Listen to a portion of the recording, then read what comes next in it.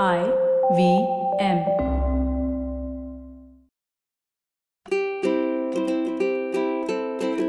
Hello and welcome to the Habit Coach Podcast, the bite-sized podcast filled with quick and easy, actionable habits. Remember, great habits create that awesome life. I am Ashdin Doctor, your habit coach. And today's fun fact of the day has to do with the banking system.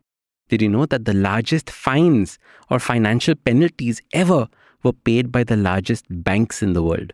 Let me explain. After the mortgage crisis in America, many of the top banks were held accountable for their actions. And they paid the largest fines in the history. Bank of America paid $16 billion. JP Morgan Chase paid $13 billion.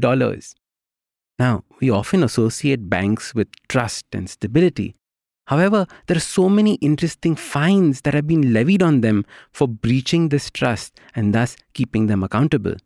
In Japan, the Fukushima nuclear plant disaster caused the Tokyo Electric Power Company to pay close to $45 billion in fines for negligence, thus holding them accountable for their actions.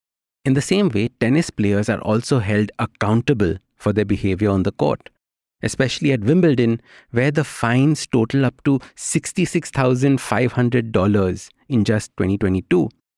Fines for unsporting-like behavior, audible profanity, disrespect to the rackets, etc. These threats or fines keep the player in check and accountable for their actions.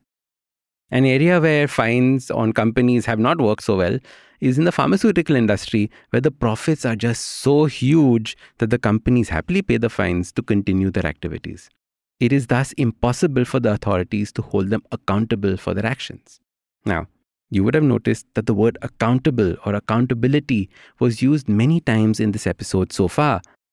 When we use the word accountability, it has so many negative connotations. Like holding someone accountable means waiting for them to screw up, holding them accountable for their negative actions. Unfortunately, the word accountability is used in habit coaching as well.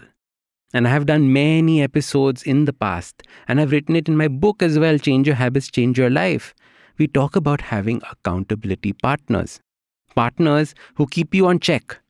People who have the right to scold you for not keeping up with your habits.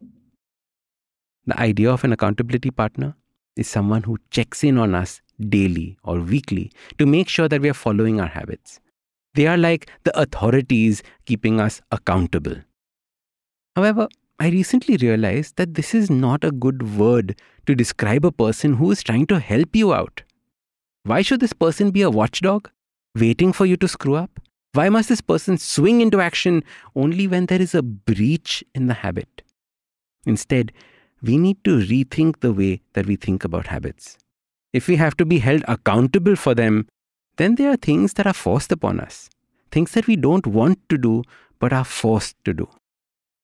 As your habit coach, I look at habits differently. I see habits as a sign of love for yourself. It is the ultimate expression of love for yourself. And this is because you are creating a habit to make yourself feel better, to be better, and ultimately live better. Then each habit is a commitment made with love. When we get into a relationship, it is a commitment we are making, a deep promise, a promise that has trust mixed in with it. When we make a commitment to ourselves, it is like we are promising something out of love. And this is a beautiful thing.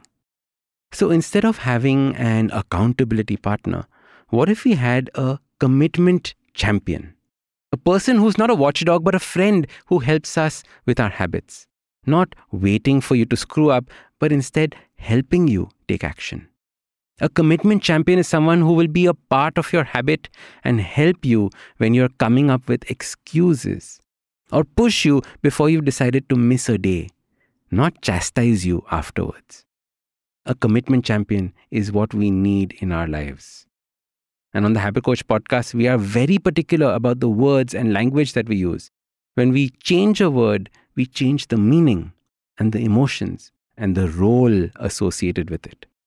If you stop looking at your habits as something that you need to be held accountable for, instead, you start looking at them as a commitment of love.